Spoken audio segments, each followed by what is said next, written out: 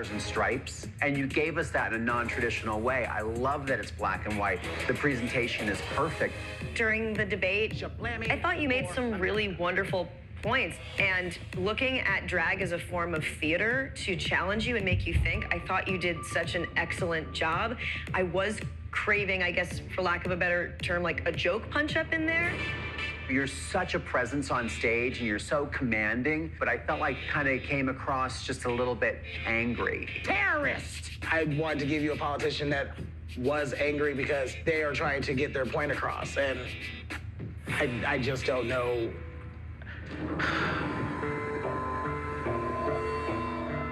It's very difficult to satirize or do something that's wackier, funnier, wilder than, of course, what's going on now. That's right. I generally was having fun. Playing the character that I was doing, I literally thought I was doing the challenge. You did do the challenge. What the judges are saying is that there weren't a lot of laughs in it. And of course, that's really what we're doing. I stayed up till 4:30 in the morning just writing stuff, and it just feels like it was all for nothing. You're digging yourself into a hole right now, and you don't have to do that. And this is all just constructive criticism. I am a musical theater kid, and you raise yourself to think that your craft, your art is who you are. And when you fuck something up, it fundamentally takes away your self-worth. And Preach. Separating a little more your craft from who you are as a person it's really helped me. Let the church say amen. Amen. That is so important right now. And do you hear what she's saying, Widow? I hear everything that everybody is saying to me. It's really hard for me to It's hard. The competition's fucking hard. But don't do that to yourself. The payoff is not worth it. You belong here. And don't let your saboteur do that. So catch yourself. Be the star that you are. Thank you. Well, I have to say, that is just some really good fucking advice for just about anyone. Yes. I mean, like, because it goes back to that 4 agreements thing of, like, don't take anything personally, you know? And I feel like it is the simplest concept to understand and, like, the hardest to actually perform. Oh, completely. And even more so for a drag artist who is basically, they are their product in a way. They are their product on Twitter, on Instagram. Like, it's them. And, you know, we could see Widow all we want in the confessionals, but the product that we're buying offline, right, is their drag. And you know, when you go to the club, it's you are putting, you know, even RuPaul says it on this show in every season past has been, you have to infuse yourself in here. We need to see you. We need to see you. And, you know, when you have that advice on top of, but also separate yourself from the craft that has you in it, that's hard because you're basically presenting your baby on the runway and in the challenges in you know, for lack of a better phrase. And that it's hard because you get attached to it. And especially when Widow's like, I was doing the challenge, I was having fun. And then, you know, just wasn't enough. Can't do it. Yeah. It's like what a stand-up comedian would feel when they fail. It's what a designer would feel when their look doesn't work. It's what a makeup artist would feel if the makeup isn't right. But it's all of it at once. You know, it's all a writer. Of those, like all of those plates are spinning in the air, and you're trying to accomplish all of them. And it's I mean, I think the challenge of then not taking that personally. I mean, that is like not to be underestimated. Like, I think that to expect Widow or any of us in that moment to be able to do that is like wildly unfair. It is so hard to have everything you're doing and like your passion and everything coming from you not be good enough, and then to not translate that to you're not good enough. Right. And, you know, the phrase or the sentiment that I don't think is necessarily coming across to Widow is, you are doing enough. You are great. You're a fucking star. And this is a competition. And somebody needs to go home. Somebody's not going to do as well. And that's just the name of the game. So there is also this cutthroat thing that that I think where the advice was going is you have to separate yourself from this reality competition here, because this is not necessarily all you are. You know, you're so much more than this, which is why, like, you know, you look at a queen like Jan, and Jan's like, yeah, I didn't win the show, but I am so much more than this, and I'm going to continue to do this after. I mean, Widow is in this beautiful place where she has the opportunity now to really separate herself, because it's not that Widow is a bad drag queen. You know, that's not what it is. And I think what I loved oh my God, I loved in Untucked at the end. when she was talking, she was like, I have many saboteurs. One is angry, one that wants to cry, and then one that just gives up, you know, one that's just defeated all the way in the back. And I'm like, oh my God, that's what it is. You have all of these other things at play here. And if you haven't been in the type of situation where you are ready to discern those voices, that's all you hear. That is all you hear. They are so loud. Yeah, your head is like a Mucinex commercial, you know, with all the boogers that won't move out. What is it? Like, upset stomach, diarrhea? Oh no, that's Pepto-Bismol. That's Pepto-Bismol. But you know, I mean, that's a pretty crowded house of symptoms too. Yes. And I think especially on Drag Race, right, where like you are having to constantly navigate this seesaw of, we want to see more of you, infuse your drag with you, make sure that you're shining through, but then don't take it personally if it doesn't like work. To be able to do those at the same time, I mean, that's maddening. And to your point about like Widow now is like out of that pressure cooker. If you watch the What You Packin' with Michelle, it's like a different Widow. She's just it's a remarried Widow. Like she is just so much happier and calmer. It's such a great kind of I don't know, palate cleanser after such a sad ending, you know? Yeah, I don't know if you saw, but she did this performance, I think it was on Digital Drag, or somewhere, of her playing Ursula and Ariel at the same time. Oh, wow. From The Little Mermaid. Yeah, it was just, she had half of her body was, you know, Ariel and half was Ursula. I was like, okay, like this is creativity. This is you. This is fabulous. And yeah, when you're out of that pressure cooker, for sure. And, you know, obviously it's a competition. You got to come to the table with what you come with, and then you go off the show or you win the show. You know, it's not always a barrel of laughs. But what I did appreciate about this moment, especially from this judging panel, is they acknowledged that they needed fuzzy gloves with Widow. They kept it so positive. It was just so easy. And, you know, even with Jeff Goldblum saying, like, you know, it's very difficult to satirize what's going on right now. And Rachel Bloom being like, yeah, you know, you were so good at the theater of it, blah, blah, blah, blah. You know, I just think it was lacking the jokes. And they were just they were finding one thing to help her improve. Right? Yeah, I was impressed about the thickness of those kid gloves. I was surprised. I know, like, Rue raised her voice, and that's just because, like, you got to have that clip of RuPaul dropping an F-bomb on the judges panel. The competition's fucking hard. Yeah, it's hard. It's fucking hard. I mean, there's nothing I love more than a self-interruption. It's hard. It's fucking hard. Yeah, yes. Or, I mean, you know, it's what you say about, you know, your next trick. Like, it's hard. It's fucking hard. Yeah, it's hard. Yeah, the trick is hard. Just sit on it. Sit on it, Richie. Yeah. No, the payoff is worth it. Right. And I think what RuPaul the reason she was frustrated, and we see this a lot in many seasons. I mean, go back to season 1 with Tammy Brown. Sometimes the queen is just not hearing what she's saying, and she gets frustrated. And Widow was and I'm sure Widow mentioned this like at the end of it or in Untucked. Like, she just wasn't hearing this. She was not ready to hear the word constructive criticism. She heard, I'm not good enough. Yeah, you know, I gotta say, like, that being said, I agree. I think it's hard to hear that at the time, but I think what RuPaul was saying about, like, the payoff isn't worth it.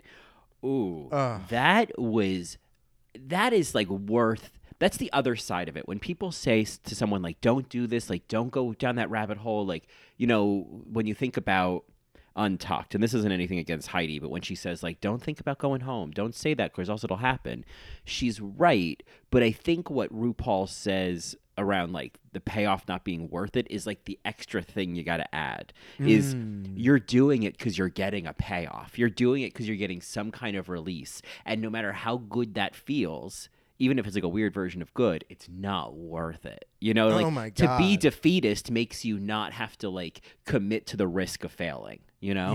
Yeah.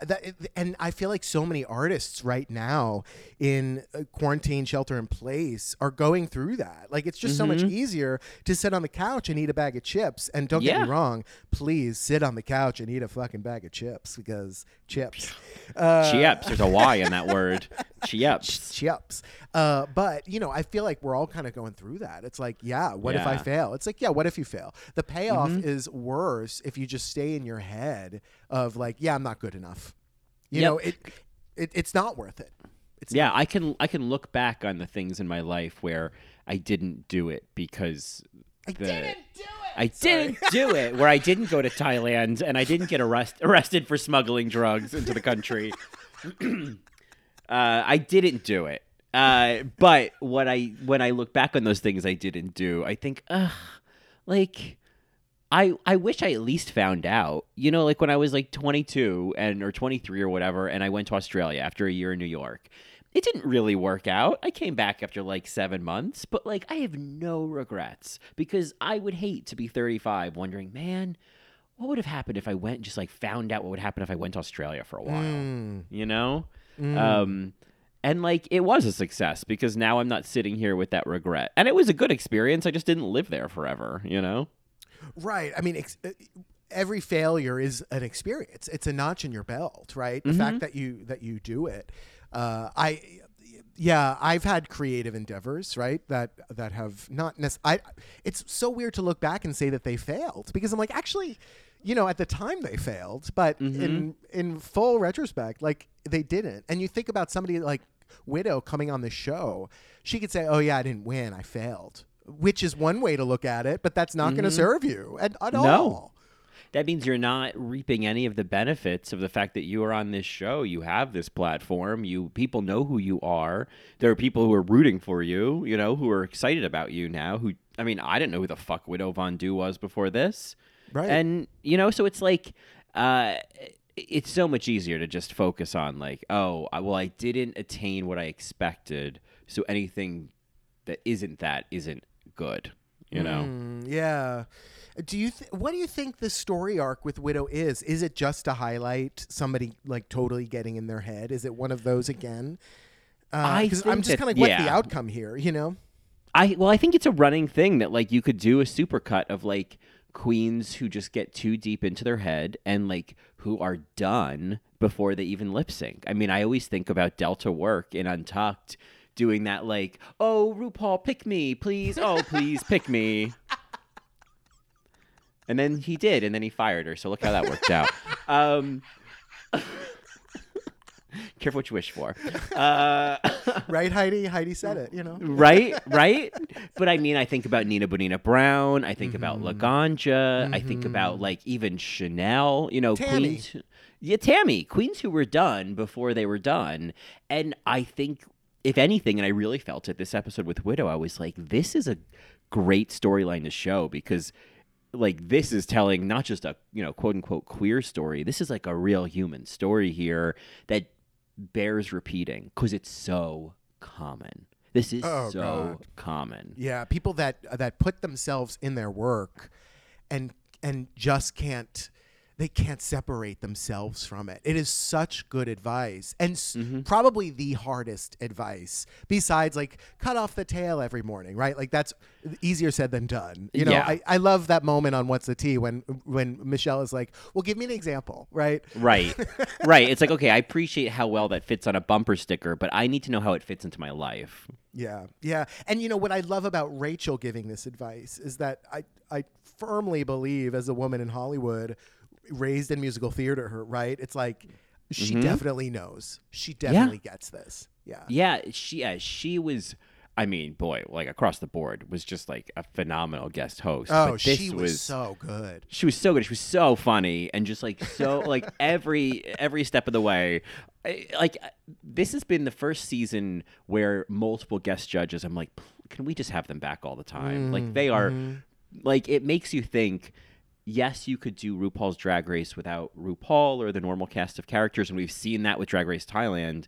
But it's about bringing like these guests that like who can really play the game from the judges' standpoint. Like Sure. Luke Head from Drag Race Thailand. Oh God, perfect, right? Bring I'd on even Auntie say- Luke Head. Yes, or Hungry, right? Like totally got it and knew how to kind of interact with the experience. It's interesting you're talking about bringing back judges that kind of work. I mean, because RuPaul is consistently talking on Snatch Game about volleying, right?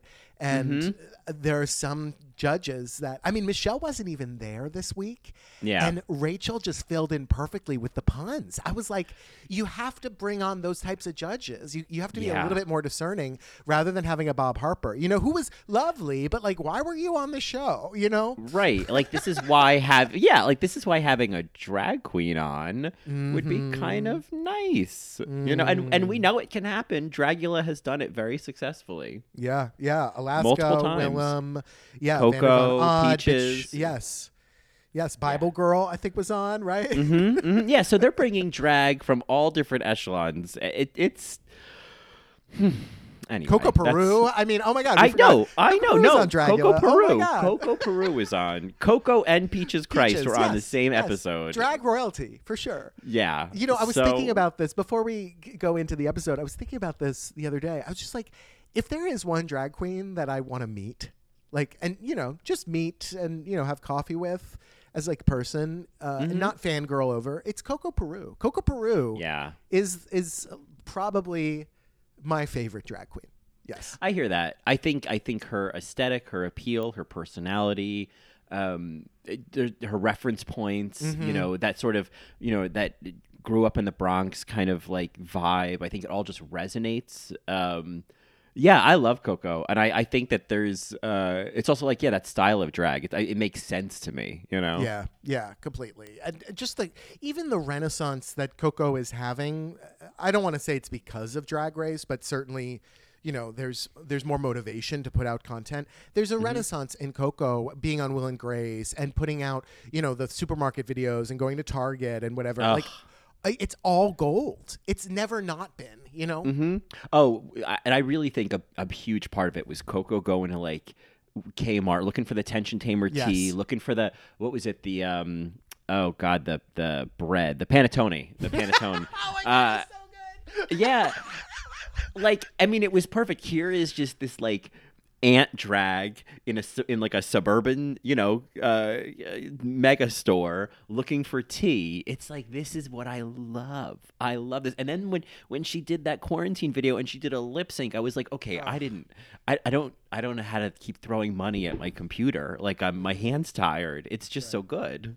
Right. Yeah. And, back to Widow, it's like, Widow, find out what it is that makes you, and just do it. And people will follow. People will gravitate towards someone that is being authentically them in their art. And that's how it is. I mean, and that's what Coco does, Yes, like that's right. a great example. Yeah. Right. And I think like same wig. Yeah. And somebody like Trixie, of one of the most successful drag queens to come off the show, she didn't just go and do comedy tour. Like, she did do comedy, but she also put out an album because that was her. That was something that she does. And she just kind of leaned into what she knew was it. She's not going to the Met Gala. You know what I mean? Well, it's like, if you're going to be somebody else, you have to also be able to like keep that up for a while. Right. Like Right. That's like, you're going to have your Mrs. Doubtfire at Bridges moment if you just keep, if you're not going to be yourself. It's gonna happen. Mrs. Doubtfire, you're going to the men's room. Yeah, and that's fine if that's your preferred room, but like, you're gonna get caught. Stu's gonna choke. Yeah, Stu's gonna choke, and you gotta, help is on the way, dearie. You gotta, Yeah, your that second face is gonna fall off, so don't be Yes, two-faced. that's right. Yeah. One will peel off. That's a great way to put it. That second face is gonna fall off. Yeah. We have to Yeah. see all of you within the drag. It can't just be this fakeness, right? You're not fooling a family. That. No. You know what I mean? No, you're not fool. I am not Sally Field. No matter how many times I tell myself in the mirror that I am, I'm not. So you're not fooling me. Totally. Well, I think that's a really great introduction to this episode. Before we go on, let's tell our Marys what they are listening to. Well, they are, of course, listening to another episode of All Right, Mary. All right, Mare. All right, Mary, which is, of course, our podcast dedicated to all things Drag Race, the world of Drag Race, and the paradigm that RuPaul has created with this beady little TV show. I'm Johnny, and you will not see me in the bottom again. And I'm Colin, and I seem to be stuck.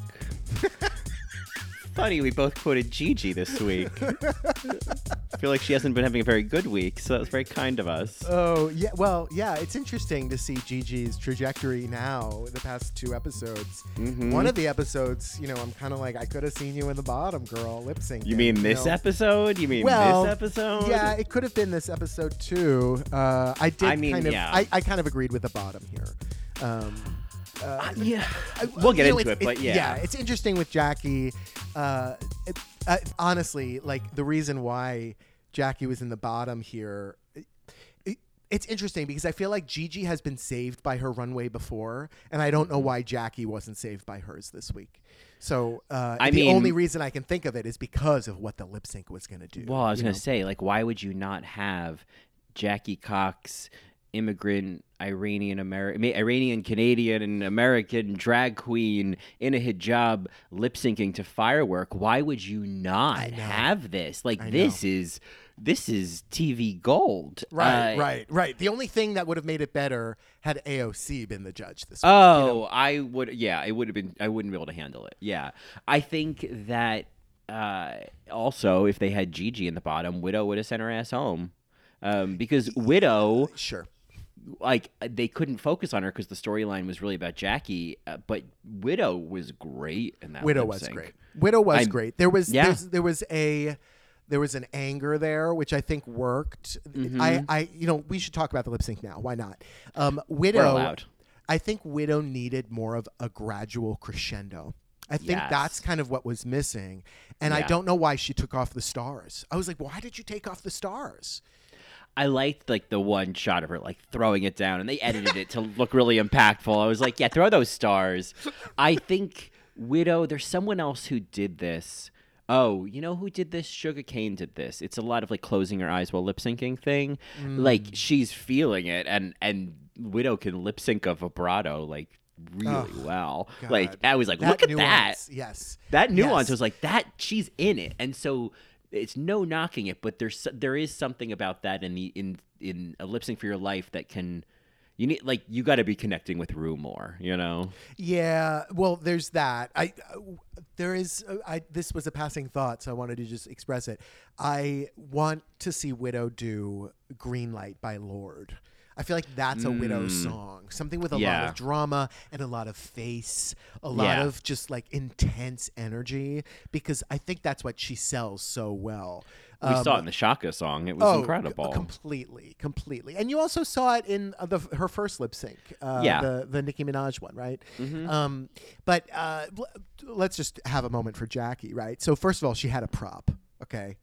She had I don't know where she was keeping that plastic bag. Yeah, right. But she had a fucking prop. And I was like, okay. And I thought it was cool how she started out the lip sync kind of acting out every single word. Yeah. And it was funny and it was engaging. And then she just flips the script and you start to really see the bigger cultural moment that's happening here, right? She just turned heartful. She moved so well throughout the song with passion. The caftan was perfection with this type of song. She also used it to kind of create a little bit of a comedy, a little bit more lyrical, to just break up the tempo a little bit, which I thought was just really artful. But here's the thing. I don't know, and this is why I think this was so groundbreaking. I don't think we've seen on Drag Race such a cultural drag lip sync moment, right? Where someone's culture or race has played so heavily into the impact of the song. Her hijab and kaftan were crucial with this song. And I know there's other examples and it's not the same, but I think there was a similar impact to Monica Beverly Hills coming out as trans and then lip syncing to Only Girl in the World. I feel like there was a similar sense of like it was like a kind of this is your moment to kind of feel those oats, like to celebrate yourself, you know? Like, I think that this had a similar vibe in terms of cultural drag. This is probably the most that we've seen lip sync. I know I'm forgetting things, Marys, but there's been like 200 queens or 150 or whatever. Yeah, 145, something like that. Yeah, so forgive me. But I mean, I found it really moving. Like, I got kind of emotional. I was like, Yes. this is really beautiful. Like, It was beautiful. I was Yeah. like, this is incredible. Like, this is pretty incredible. What has the chemistry of all of this, what it's created. Like that moment where she was ruffling that caftan and just living her truth. I was like, this is really, really great television. And I'm not like, there's a lot of people out there that need to see this way more than me. And like, I have to imagine that this was pretty meaningful to some people out there. You know? The iconography of what Jackie has created here is absolutely gorgeous. And, you know, I had kind of a moment with Jeff Goldblum and the critique and him bringing up, you know, the oppressive nature of the religion and whatever. And, you know, I have thoughts on that, but let me just say this first. Like, this lip sync, I think, is a great response to that immediate response that Jeff Goldblum had, which is like, no, you're a firework. Like, this is what we're focusing on, which is the beauty of you and you being you in whatever way you want to be.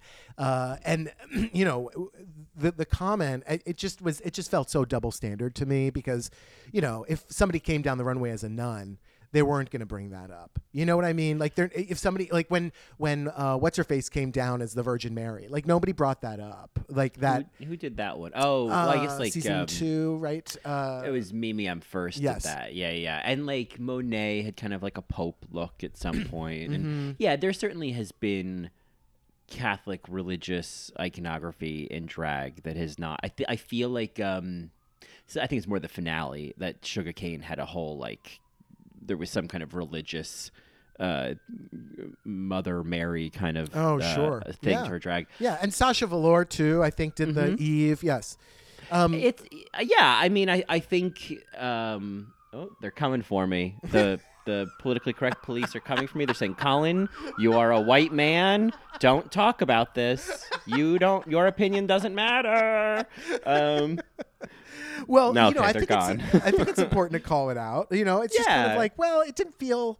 I mean, I know that even Jeff Goldblum was like, "Oh, I don't know if I'm saying the right thing here," and you know, that's a valid response too, because it wasn't. I think how Rue summed it up, I think was okay. Like, well, you know, drag is always shaking the tree. I think that's kind of what it was, but it was just a little awkward that was the first comment that he kind of brought up with it. But, you know, all that is to say, the lip sync was such a beautiful response, because it was a lot of pressure for Jackie to kind of defend an entire culture and religion on the runway. So I was just kind of like, all right, let's just leave it to the lip sync to do it. It's like, no, it's just about beauty here, and it's just about what's beaming from inside, and you know, how I look, right? Like, again, it was such a cultural drag moment, and I just haven't seen that. I haven't seen that much of an impact on this show before, and I didn't think that Jackie Cox's storyline was leading up to this.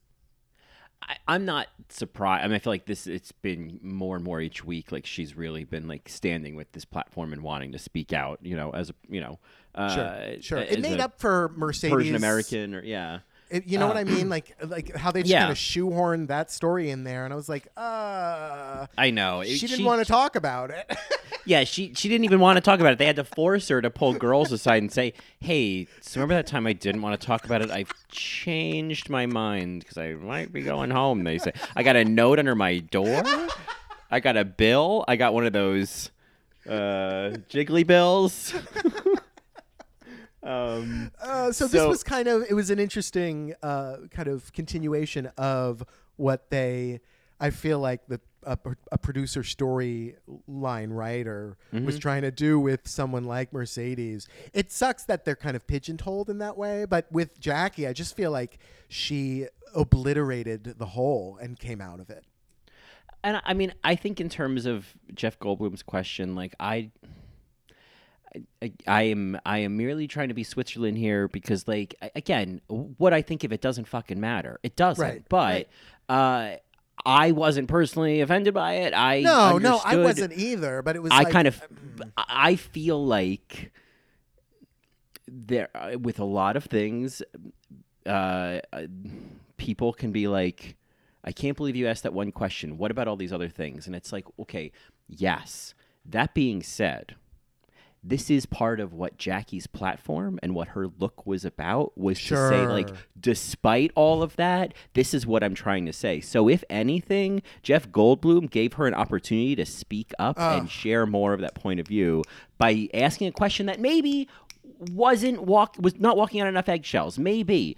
Well, but yes, and like, you know what? And what I also appreciated about the moment is, and I think this is where you're going, is like, well, we have to have a Jeff Goldblum in the room in order to have these conversations, right? To illuminate even further. Because had he not asked that question, it would go unasked and it would go unaddressed. Yeah. And I think that Jackie's response was actually really interesting. I feel like when she said, there's going to be complicated shit around that, and that's okay.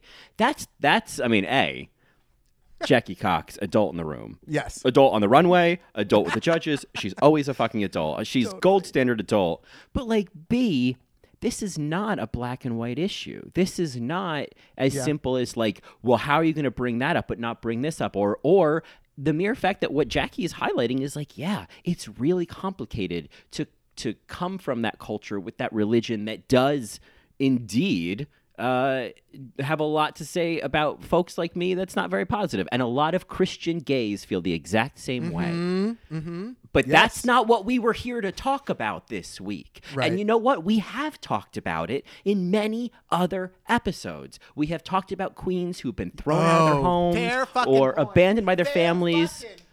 So I'm sorry we talked about Muslims for one episode, but we have been talking about this experience for years, and I think it's worth being specific for once. And you know what I mean? Like, because for all those people, they deserve to hear their story told. Yeah. And so, you know what? The gag of this all is that this is happening on RuPaul's Drag Race, right? Another cultural moment where we have queer people on our screen, right? Yeah. That get to talk about the nuance of intersectionality, you know? Yeah, remember when we talked about Dusty Ray Bottoms going to conversion therapy? We have been talking about this the whole series.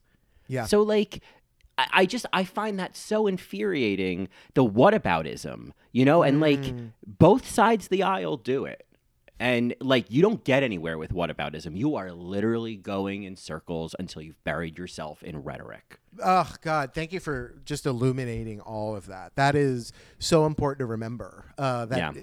It's like if the question isn't asked, then it's not asked. And it just goes unaddressed. It's like, okay, so we're just going to tiptoe around this because, you know, we're afraid to talk about it for saying the wrong thing. So, you know, so in that sense, you know, I'm coming off a little bit changed by this conversation, which just goes to show it's like, yeah, don't be afraid to talk about it and have a discussion about it, you know? Yeah. I mean, I think that, like, the fact that positive or negative, where a lot of people are now talking about the issue is great. It's good. Let's like, whether you're talking about it because you think that, like, Jeff Goldblum put his foot in his mouth, or you're talking about it because you feel like, thank God someone is talking about this on TV at all. We're talking about it. And, like, this isn't going to change everything, but it's little steps like this that before you know it, there's a greater comfort level with a topic, you know? So true. So true. You know, it's interesting how important this episode became after the start with the cat mini challenge that was hawking kitty litter. Prettylitter.com. I guess Scoon Cat couldn't get in there with a high enough bid. You ever seen those ads for Scoon Cat litter? No, Mary. No? Oh my God. It has this guy in it who's just like, he's very, he looks like the Lost Hemsworth brother. And he is, like, he's obviously playing a character, but, like, just insufferable. It's like, no one ever told you that you're not that funny because you're really pretty. You know, that's what it feels like. It's like, you don't have to. It's like Cheyenne Jackson. It's like you've been getting away with B material for a long time, and someone needs to tell you Oh God, agree. Yeah, Scoon cat. That's what I call Mark when I'm like, "Oh, you my little Scoon cat." Oh God, you're not gonna call him Pretty Litter Kitty? No, he's not a pretty litter. He's a Scoon cat or a pizza baby. Oh, or, Pizza Baby, yeah. Sometimes I call him the Windermere cat. He's the Windermere cat. I don't know what that means, but I don't know what that means either. I just ask my cat questions like, Ella, who is Praetorian? who is Praetorian? Ella, should we order from pizza.net?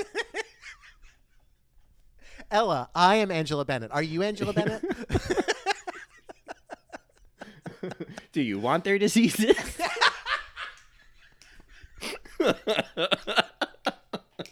Which number would you like?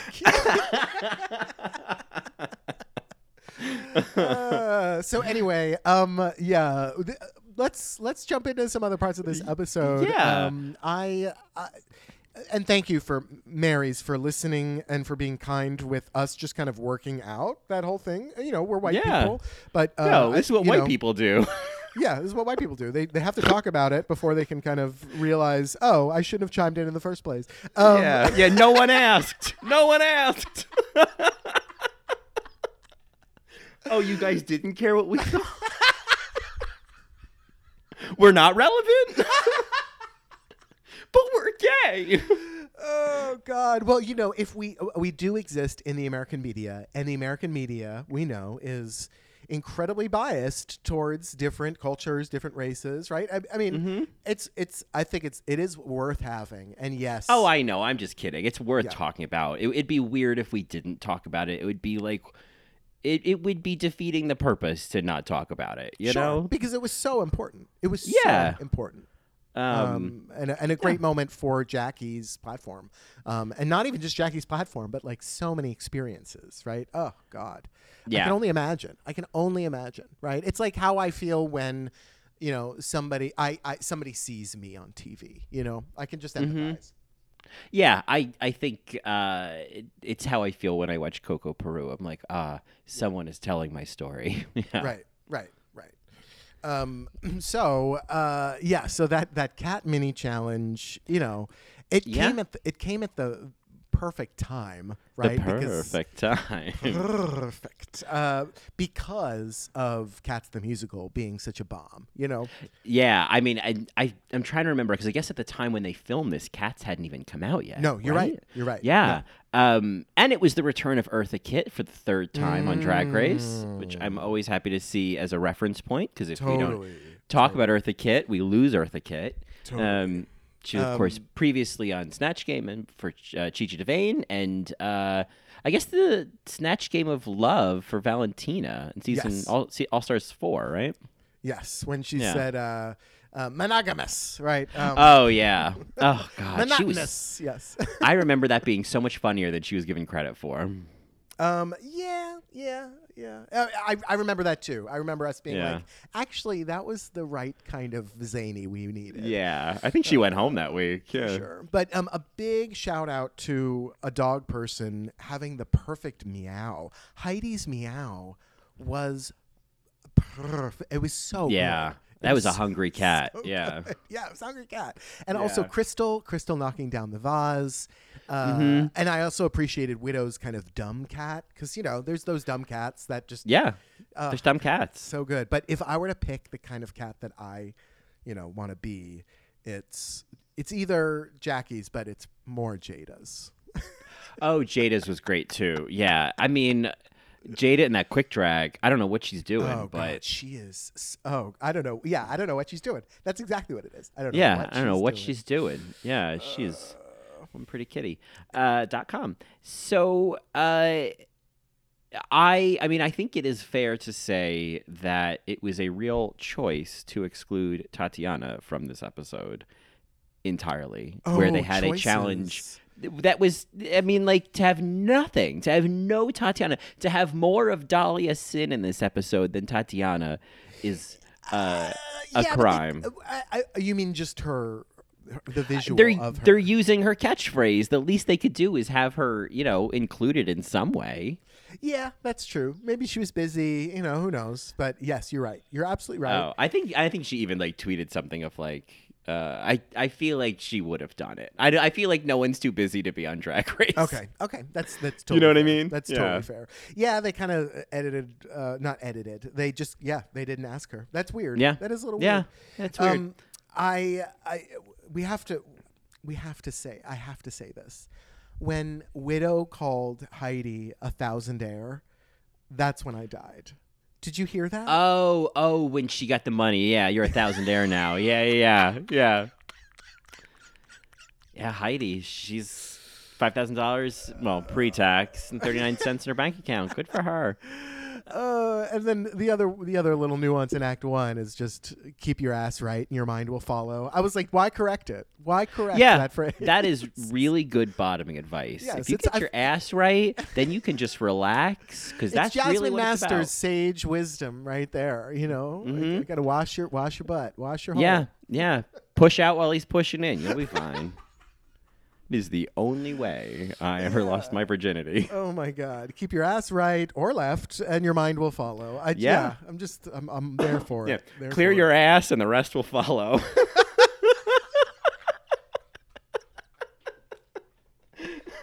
Oh God! On that note, let's take a quick break, and then when we come back, we'll talk about the challenge. All right, sure. This week on Nuance, the All Right Mary after show. All right, Mary. Like, how do we make sense of our parents that are Trump supporters but say they absolutely love us? There's a lot of people that Judy Garland doesn't speak to. Right. I don't care what she did at Stonewall. Right. Yeah, I mean, bricklayers around the world don't know. No, if About anything, Judy Garland. they don't like her because she's dismantling their work. I can't believe you know what I'm talking about. That's crazy. No, the rosettes? Of course. She was like, oh, no, but these are my signature. And they're like, no, it's not. Let's move on to Celebrity Drag Race, Mary. Oh, my God. Do you know about this? About the 3 queens that were completely cut out of the show? No. What? So if you want to hear all that and more, just go to patreon.com/allrightmary, and we will see you in Nuance. All right, Mary. All right, Mary.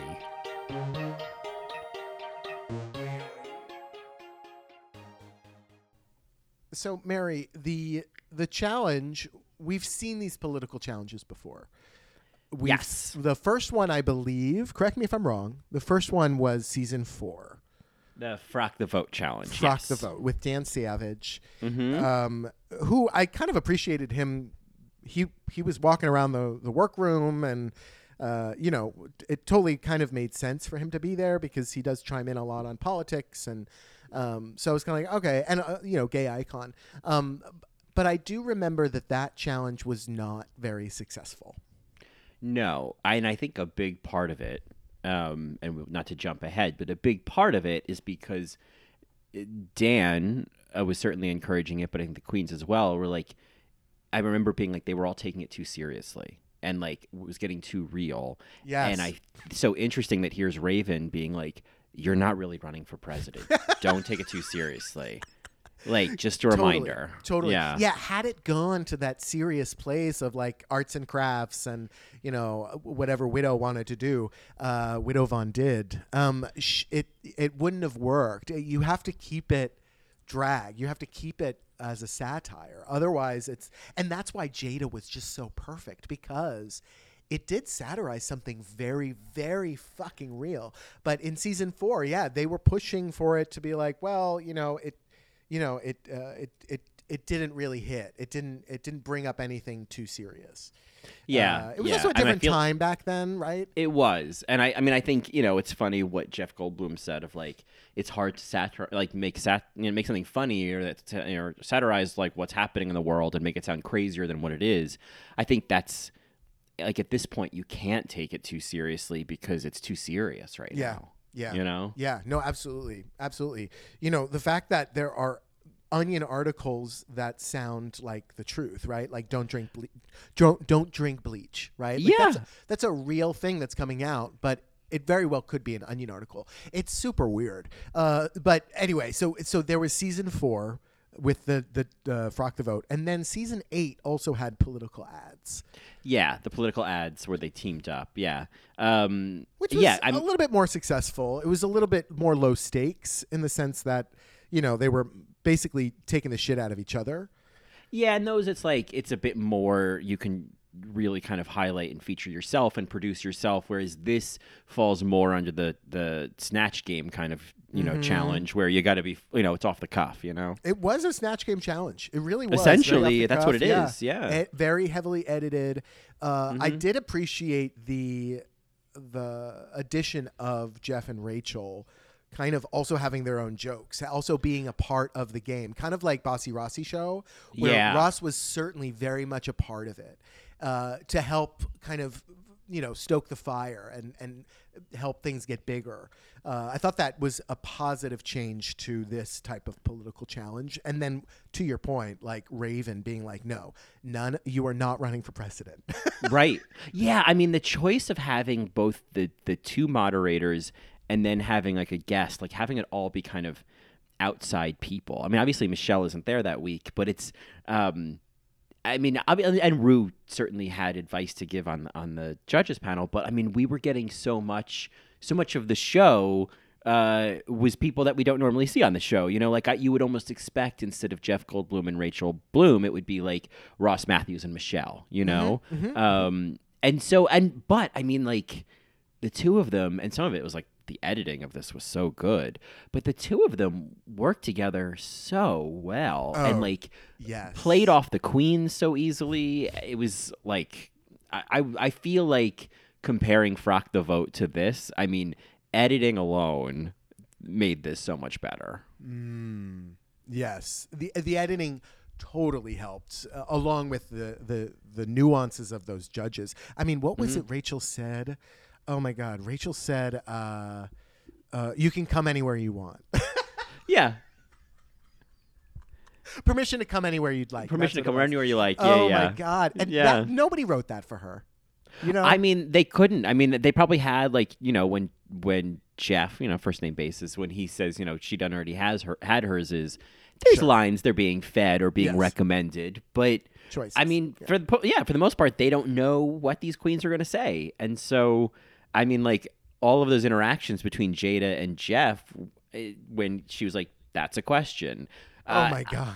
All of that was real. I mean, yeah, it was Jada's moment when she kept doing the look over there bit, which it was just, it was so perfect. It was just like, Jada, so same question. Heidi, question. Yeah, Heidi. Look over there. It's that moment when, like, every challenge or a lot of challenges, especially like a Snatch Game or something like this, there's a moment in the challenge where you realize, mostly because of the editing, like, oh, we have our winner. Oh, this is the winner. Like, she just, like, it's kind of like when you're watching a performance. You're like, oh, that's where she won the Oscar. There it is. Yeah. And that was the moment when Jada won it. And it was just... She was just so present, and she was so ready to volley, like totally. And I think the way that she entered this political drag was so smart. And they mentioned this on the run in the critique, but you couldn't help but feel it while it was going on. It was like, no, this is the drag show that happens during press conferences. It's all smoke and mirrors. It's all confusion. It's all look over there. It's all look over. It's all, I hate those whores. It's all this sensationalized bullshit. I don't own a horse, but I love riding, right? It's like she answered the question and then just brought it somewhere else. I mean, even when Heidi in Closet just yells out, I love toast. It was just so perfect to me. So perfect. President Essence Hall. It has a nice ring to it.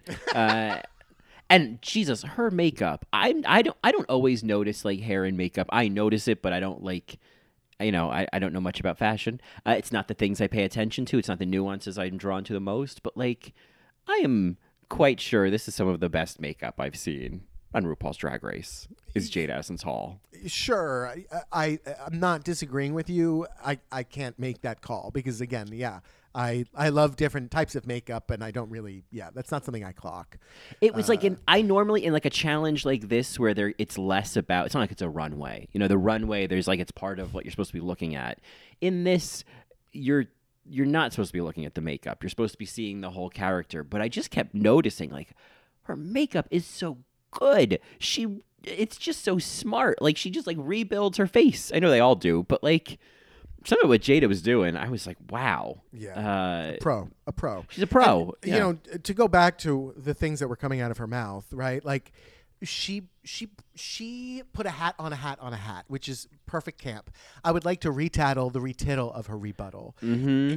She came up with that. Granted, you know, Sherry obviously, you know, credit where credit's due, said retittle the rebuttal, right? But then I think the true punchline was the third, which was Jada. And it was brilliant. Absolutely brilliant that she was just able to think of that off the cuff. And you just don't expect that. You don't expect it. It's like joke Jenga, you know? It's like someone else has, you know, moved one of the little blocks, and you're like, okay, now I got to see if I can keep the tower going and pull another block at the same time, you know? Like, she had to keep the joke going, you know? Yeah. And it's very easy for that to collapse, for that tack on to not stick, you know? Sure. Yeah, you know, the queens were good. None of them were like really, really terrible. Where I was like, okay, don't ask that person a question again because it's gonna suck, right? Like, granted, yes, Jackie got red for all of her shtick, and Widow obviously, you know, I just don't think they found the funny with her, and they certainly edited a lot, but because we saw even like the clip of like terrorist, right? Like we didn't see any of that in the final edit. So I feel like there's a lot of not funny Widow that happened. But so I did appreciate them presenting the best product in terms of these 7 queens. But I do want to talk about Jackie. So did you not agree with the idea that it got old? Because I loved Rachel saying, you know, if you're going to keep repeating something, it has to go to the absurd. I definitely think that it got old. I think... Like, I agree that, it needed to get even more absurd. It needed to get elevated in some way, or it needed to go somewhere. I guess it wasn't so much that I thought that Jackie's was more successful than they were giving her credit. I just thought that Gigi's was... I mean, there's so much that's sort of coming up this episode about, like, shticks, you know, and, like... It sort of alluded to, like, Sherry's got the old lady voice, you know, and Gigi's... Oh, right. I love that read. Oh, my God. Yeah, it was, like, so gratifying. I was like, yes, drag her. Please. But I think that for Gigi, I mean, like, the fact that the Snatch Game was a robot, and then the commercial was someone being robotic, and then the cat was basically a deadpan robot, and now this is a robot. It's like to me, I'm shocked that they're not coming for that more. You know, like yes. It's just I think that Jackie, maybe some of the punchlines were a little like wah wah, but she had more places to go with that. I mean, like even the end of the whole like Trudeau like slip in. I knew what Jackie was doing. I knew what the joke was. I maybe wasn't laughing out loud, but I knew what she was doing. I never really figured out what Gigi's joke was, and I don't know if she did either. Gigi was just taking RuPaul's advice, right? Which is just do the fashion thing. Lean into the fashion. That's what you are. That's what you're good at. Keep doing the fashion thing. And, you know... Granted, Gigi's great on the runway, but at this point, it's kind of like Aquaria. It's like, okay, great, this is perfect. And I think Aquaria, I feel like Aquaria had way more versatility. I really do. On the runway or in the challenges? Across the board. I really do. Agreed. I think if we look back, like Aquaria, it's so easy to just say, oh, yeah, she's a fashion queen, but like she, so much more versatility than we're seeing with Gigi. I think it's easy to compare them. They are very different. I mean, I don't want to get into like how are Aquaria, how are they? Who cares? But like, I just don't care enough to figure out how they're different. Queens, You're not supposed to compare queens anyway. But I think I never felt this way about Aquaria. I never got to the point where I was like, okay, like now what? Because she kept changing it up. But I mean, there's got to be another. There's got to be something else here, you know? Yeah, there's a storyline with Gigi that they are impressing upon us. Like she hasn't been in the bottom, and she very well easily could have been. And they're like, no, we're gonna save her because she actually is doing really beautiful work and she's really polished, you know. And I think that they recognized how polished and how kind of beautiful of a person she is coming off on reality TV. Like I feel like they have chosen her already.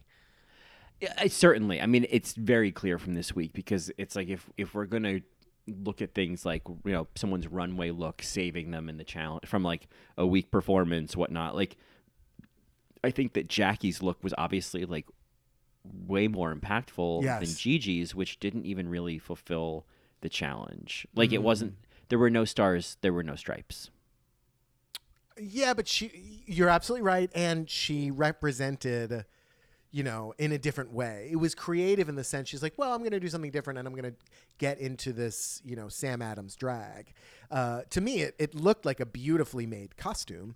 And granted, it's drag, so costume is okay. But normally they read queens for it being costumey.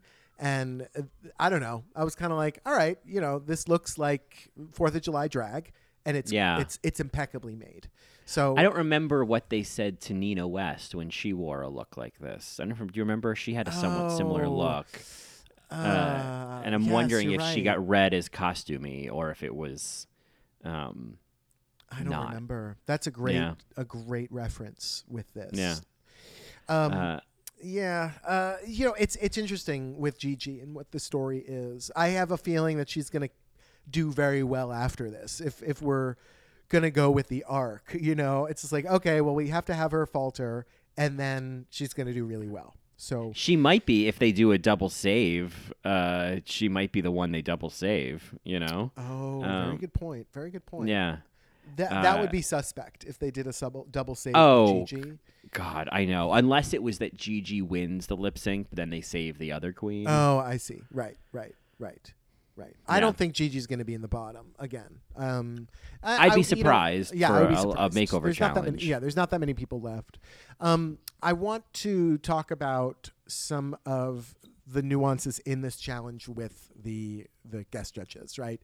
Jeff Goldblum, just the way he lifted his glasses to look at the index cards, the off-the-cuff way he said Michelle Visage, just like just getting this character. He like really, I don't know. It's interesting. I wonder why he chose this show to do. Like, he's interested in what this show is doing, I think.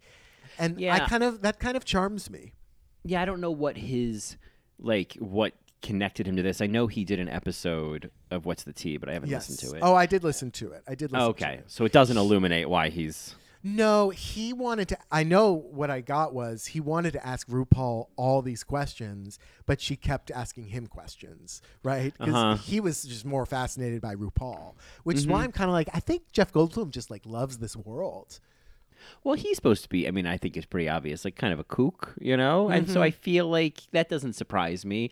I think what's funny is how, I mean, I thought he fit into the aesthetic and the world of it all really well. Like, I think that's, you know, that kind of eccentric, there's place for that, especially in something like this that's supposed to be satire and parody.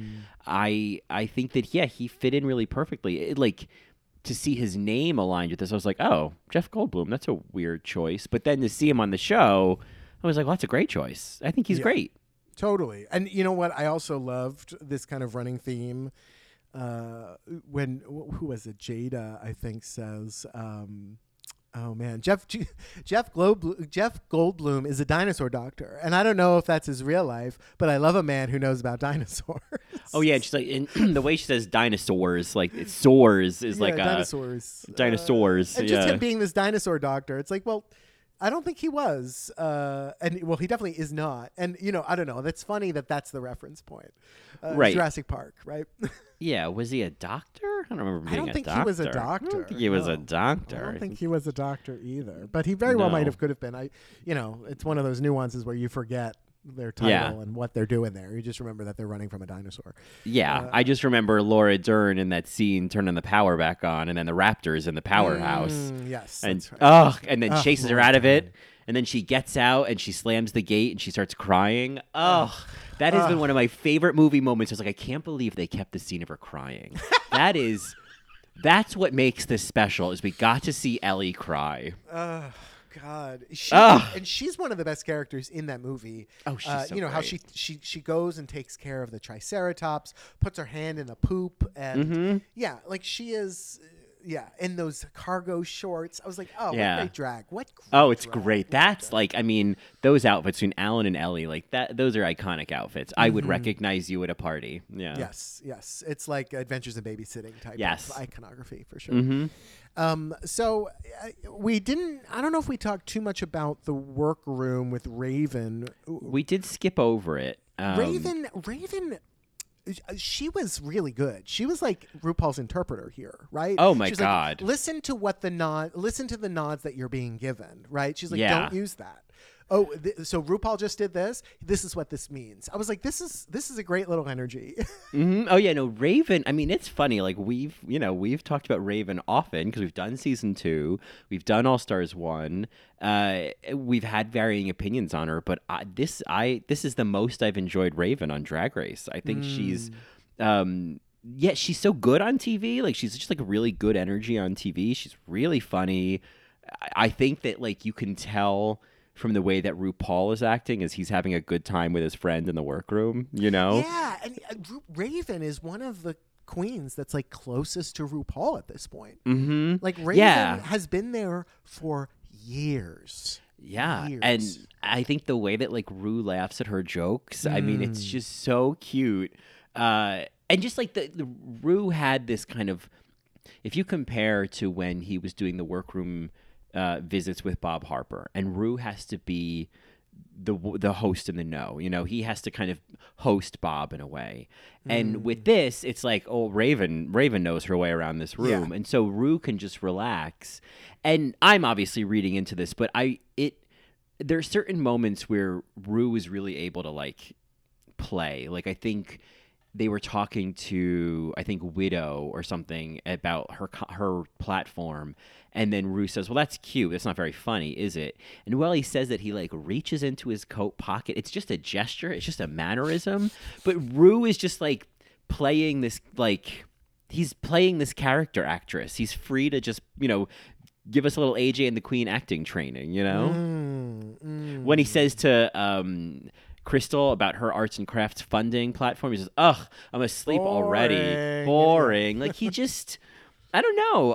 The wheel is fine. The wheel is fine. Like I appreciate like a loosey-goosey RuPaul. Yeah, I think the energy with Raven or another guest certainly helps that RuPaul kind of come out for sure. It reminds me of how easy he was in Drag Race UK. Oh, that's true. He was, there was something different about him there. I feel like he was so charmed the whole time by the whole thing that he, like, the guard was down. I do want to just agree with Raven.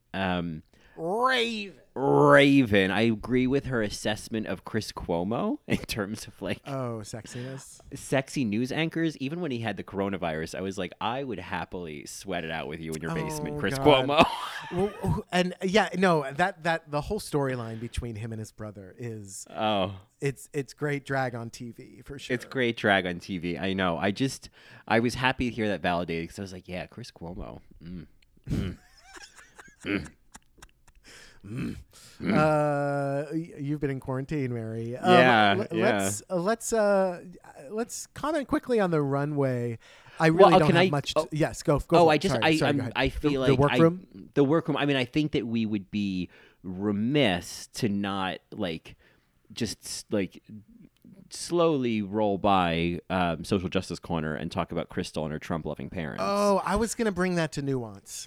Okay, well, I would just say this for all of our Marys who aren't, Patreons, and if they want to hear Nuance, our All Right Mary after show, all they have to do is go to patreon.com/allrightmary, but where we can discuss this further. But I did want to just mention, as someone whose parents also voted for Donald Trump and seemed to still stand by that, there was so much of what she was saying that I was like, literal same, even down to like blowing up on Thanksgiving. I was like, the only thing that's different, and this we'll talk about more in Nuance, is I have given up on education. I'm not trying to educate my parents anymore. I'm done. Sure.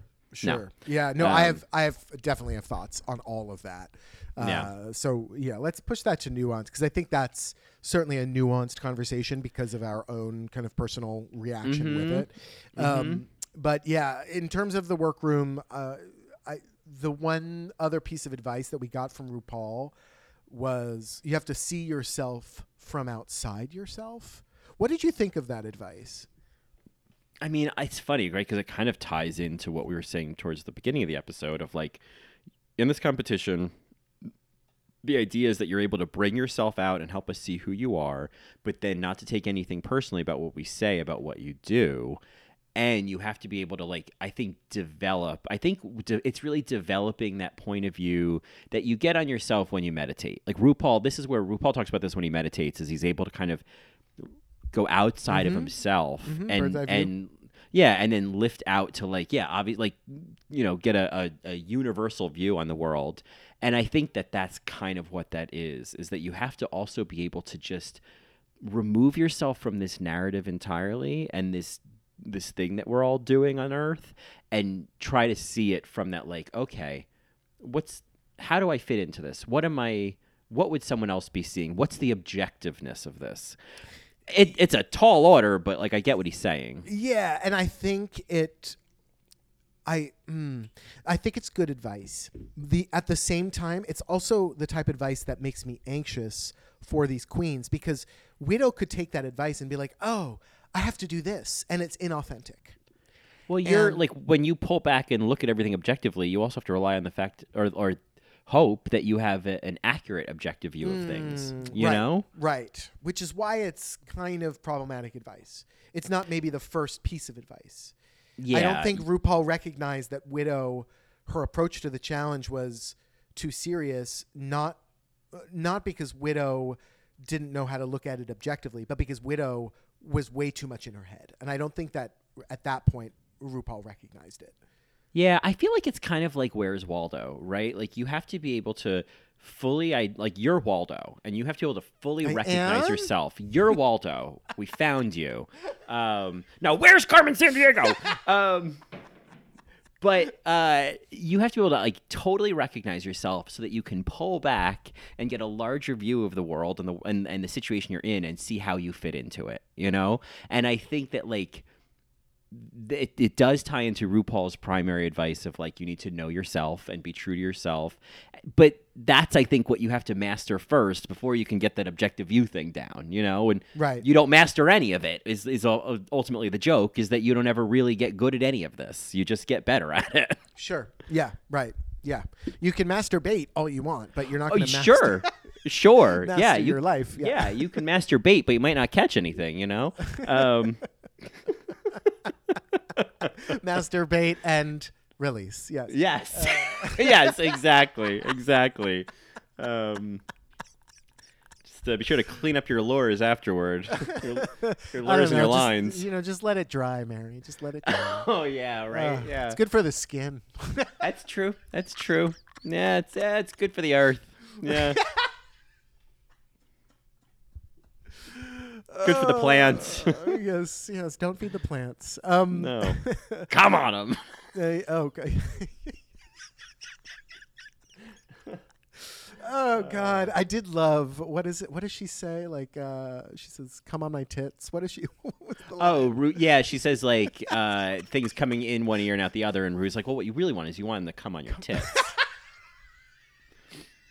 I love when Rue gets like unabashedly filthy, like when he makes fisting jokes and like come on your tits. Like, oh God, that is such a it's such a visual phrase. Yeah. It's also so vulgar. It's so vulgar, and it's so like it's so stupid in a way. And she's like, I came on your tits. Like it's so somebody like not be. I don't know. Like it just makes me think of. I don't know, someone squirting paint by accident or like, whoops, you know? Whoa, watch out. Oh, God, just RuPaul telling a drag queen, well, you really want them to just come on your tits. You really want them to come on your tits. It's just... Telling that to Gigi Good. Gigi Good. She's, this 21, 23-year-old kid. Yeah, well, flat as the prairie. Come on your tits. You really just want them to come on your tits. Yeah.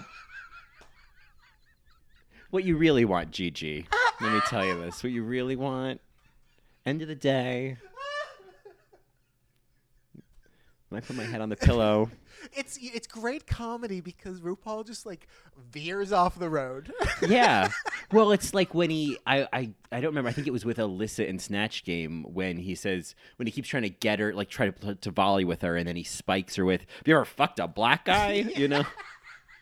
It's one of my favorite Ru moments because you can tell he's just like, "Oh, fuck it." He did that with Gigi also when he was like, can you take a big black cock? Oh, yes, that's right. Oh my God, yeah, wow. And it was the same seat. He loves to same seat, yes. Yeah. Loves to, highlight that seat with his cock jokes. Yeah. His cock jokes. Come on your tits.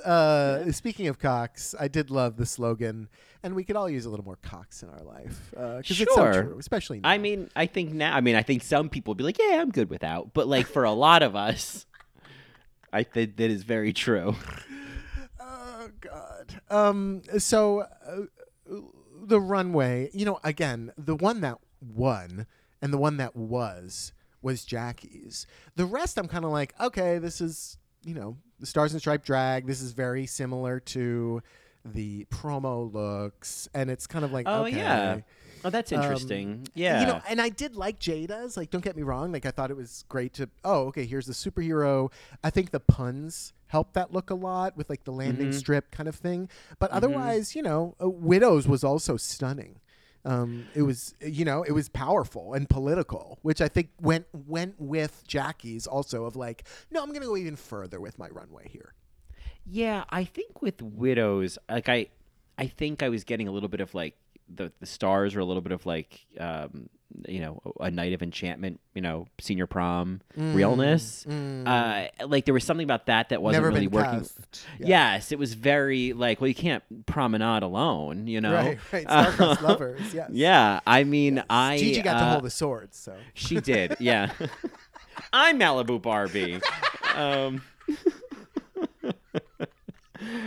But I feel like Jada and Heidi could like compete on American Gladiators as a team. I feel like that I would have liked to see them standing next to each other. I'd like to see them in an obstacle course. Oh my God, an American Gladiators challenge. That's what this was. Yes. Yeah, that would be really fun. Oh my God. I feel like Crystal was very like, and this isn't a bad thing, but like it was very like 1999 MTV Movie Awards. You know what I mean? It was like, this is what someone would wear on the runway. The red, white, or the blue, red carpet. The red, white, and when anybody wears red, white, and blue, I only see a themed party. I don't ever see fashion. I just don't. Mm-hmm. Yeah. And I wonder, this is a question for our non-American listeners, because there are other countries who have flags that are red, white, and blue. But obviously the United States, for the red, white, and blue, the funny things you do, America, this is you. We're very attached to this color scheme. And so I wonder if other people seeing this, whether you're from France and you've got the same colors, or you're from some other country and you don't, or the UK or Australia or whatever, does it have the same resonance of when you see red, white, and blue, you immediately go to a patriotic look? Or especially if you're from a country with the same colors? Or is it just like, no, that's an American thing, Yeah, like I mean, I think on Drag Race UK they did do a UK pride type of look, didn't they not? Yeah, they. It's funny because now they did something that was like I think it was like the Queen. Wasn't that it? Oh, yes. Okay. I think that's what I'm confusing it with. But I'm thinking there probably was at least, I think like Davina DeCampo had that red, white, and blue look. That's what I'm thinking of, yes.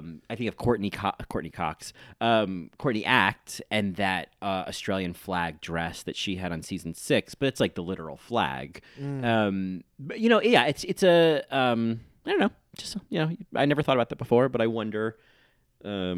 Yeah, what is their reaction to it? And I think about it like if there was to be on Germany's Drag Race, right? And it's like, would there be a patriotic challenge? What would the icon be? Yeah. Would it be the flag colors?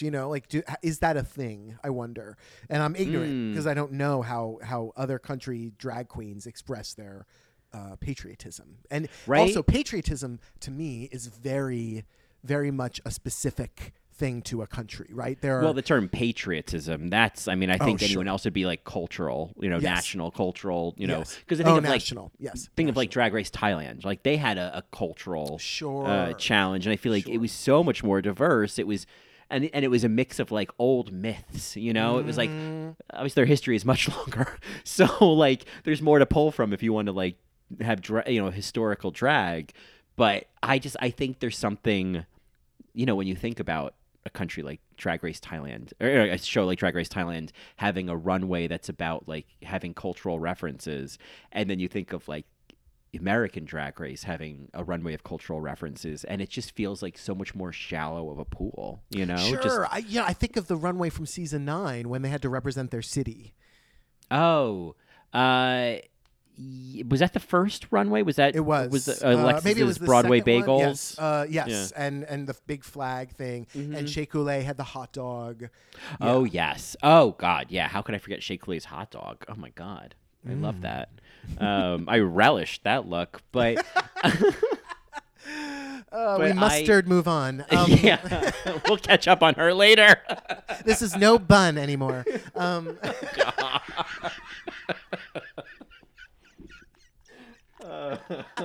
got hot wieners. I was just about to say, where are the hot Yeah, wieners?